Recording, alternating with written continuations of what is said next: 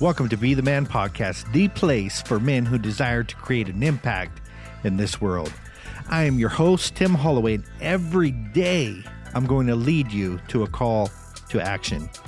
In a time where our families and communities are suffering due to men failing to be the man, this podcast explores what it really means to be the man.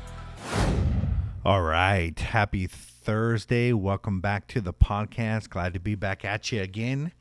So we are going into the man question of the day. It goes like this. I'm always being put down because I'm not masculine enough. What should I do? You know, the crazy thing about this question is that we are totally out of high school and even out of college, and there's still this bullying or looking down upon other men going on in adulthood. So what should you do? You see, there's this idea of masculinity of being hunting and fishing and stuff like that. But as we know deep within our hearts that these sort of activities don't make us a man. And so if you're being put down for not being masculine enough, ask yourself, are you living up to your core values? Do you have convictions? Are you being the best possible man that you can be? And just because you don't like to hunt or you don't like to fish, that doesn't mean anything. The best thing you could do is just do you. Be the man that you were created to be. All right, so we are in the man quote of the day, and it goes like this. You can tell the greatness of a man by what makes him angry. And this is brought to you by Abraham Lincoln. I can imagine that slavery made him pretty angry on the inside. And so it motivated him to do something about it. You see, anger is a good thing. Now, what we do with that anger could be highly detrimental to our health and to the health of others. But the mere fact of anger can be a positive emotion if directed towards the right thing. For example, if children being abused angers you, then that's a good thing. Women being propagated in the sex trade and stuff like that, if that angers you, if that bothers you, then that's probably a good thing. In fact, it'd be a good thing if a lot more men would get angry about something. And that is, stop being passive, stop sitting on the sidelines. Let the anger burn inside of you for something that can begin to make a difference in this world. So, harness your anger and direct it towards a passion that can bring about a greater good. And this is a powerful, powerful thing. All right, man. So we are going to get into the topic of expectations, expecting positive things to happen in your life. But before we do that, I got to talk about a little Facebook comment. So somebody who heard my podcast on money and my perspective on it didn't like it very much. And so I just wanted to read the comment and, of course, comment on that. So if anybody, just for example out there, wants to criticize or bash or have a different thought, I'm going to bring it up. And so this is not an animosity to you in any way, but this is my podcast, this is my voice, and this is where I get to speak. So I got this comment on my podcast about money. I hope you got a place for a rebuttal on your podcast. People that have money can sit there and talk about the dollar bill and tell you what and when you don't have it. It doesn't make a whole lot of sense, but you kind of get the gist of it. When all that you want is a blank and you want to find a dollar. So what I gather from this is kind of a little bit confusing, but it's nice for me to sit there and talk about money when I got a bunch of it. And that for those been out there struggling to get some money, all they want to do is get some money. And so this person left me a nice little one on my podcast.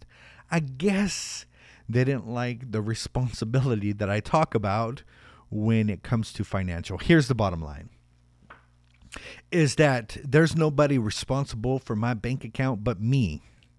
And there's nobody responsible for your bank account but you. You are the one personally responsible. And so if you don't like the results that you're getting, then you need to try something different or do something better or adjust your strategy because it's not working. And so the bottom line is this: if I didn't have enough money, then I would see if I'm spending it, if I'm spending it wisely or doing things appropriate with it. I'm going to ask myself, am I doing the things necessary to build my bank account? And so that is it. And so when I was talking about money, I'm talking about personal responsibility. And this guy that made this comment, I would ask him, what are you doing to create the wealth and the financial security that you desire? Because it's not the government's fault. It's not your daddy's fault. It's not even the job economy's fault within the area that you live in. It is your responsibility. And that's all I'm saying. And if you don't like that message, I might not be your cup of tea. So guess what? Don't drink from me. So we are getting into our topic of the day. So I'll read just a tad bit of a paragraph. You might be a pansy if you leave negative comments on Facebook. No, I'm just playing. If you don't expect anything out of your life, you don't have expectations for yourself and others. 3 hots and a cot is fine with you. I'm going to stop right there because we're going with this because we're talking about financial responsibility and owning your life. When I was a teenager, I was pulled out of the poverty mindset. So I was born broke on welfare, food stamps, all that stuff until a teenager. And if you want to hear about that story, you can go back. I believe it's episode 3. But what began to take place and where I got this comment was this, is that you were made for more than 3 hots in a cot. And this is something that my mentor told me, that you should seek and desire more out of life.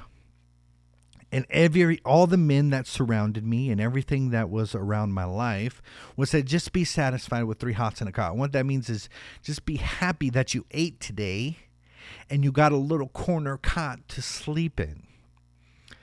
Now, I don't know about you, but I want something more out of life. And that builds inside of me an expectation. And that is an expectation for the future, to create bigger and better things and expansion. I want to be healthier tomorrow or next week than I am today. I want to have a powerful marriage that keeps on growing and expanding.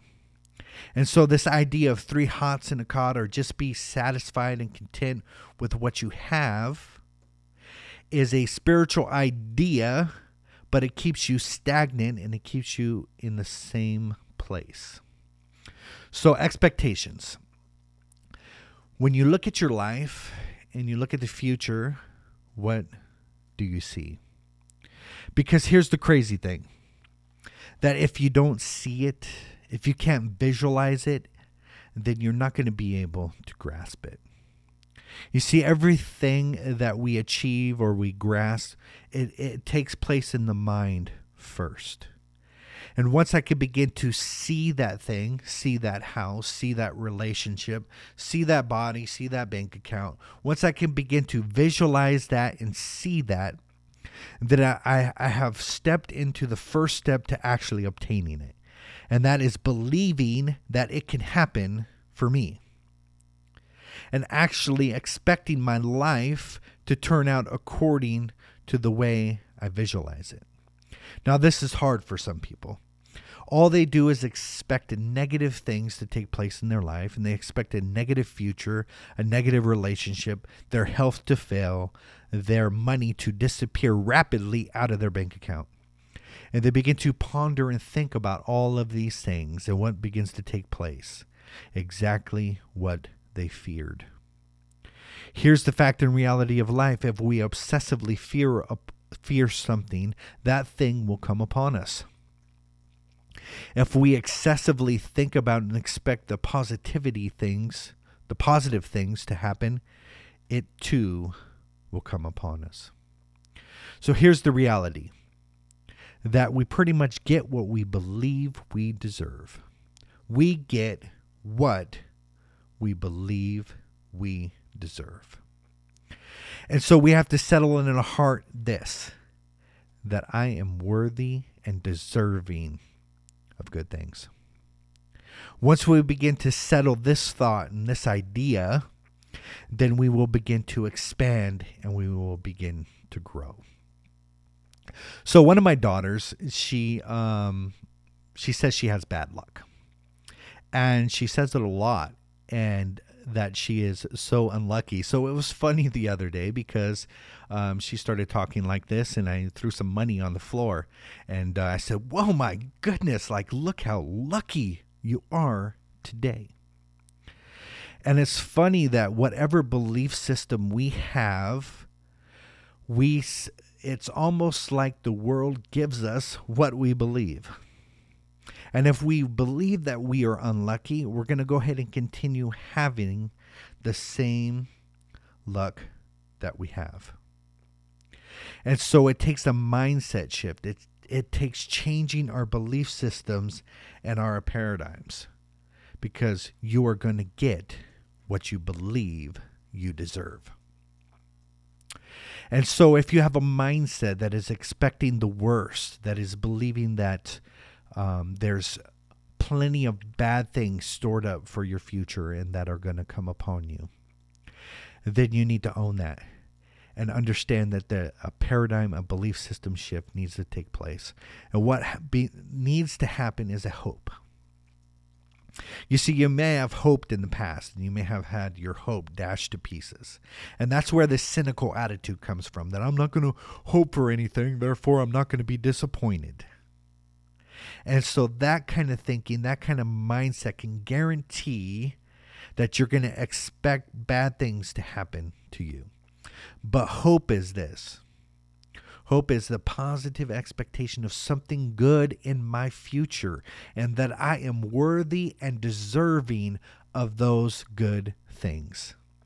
And not only that I could begin to see them in my heart and in my mind, and that I could set a course of action to go pursue those things because they are rightfully mine. Powerful thought.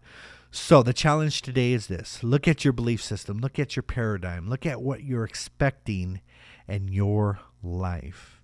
And if it's critical and if it's negative, begin to shift the mindset towards positive and believe and expect good things to happen for you.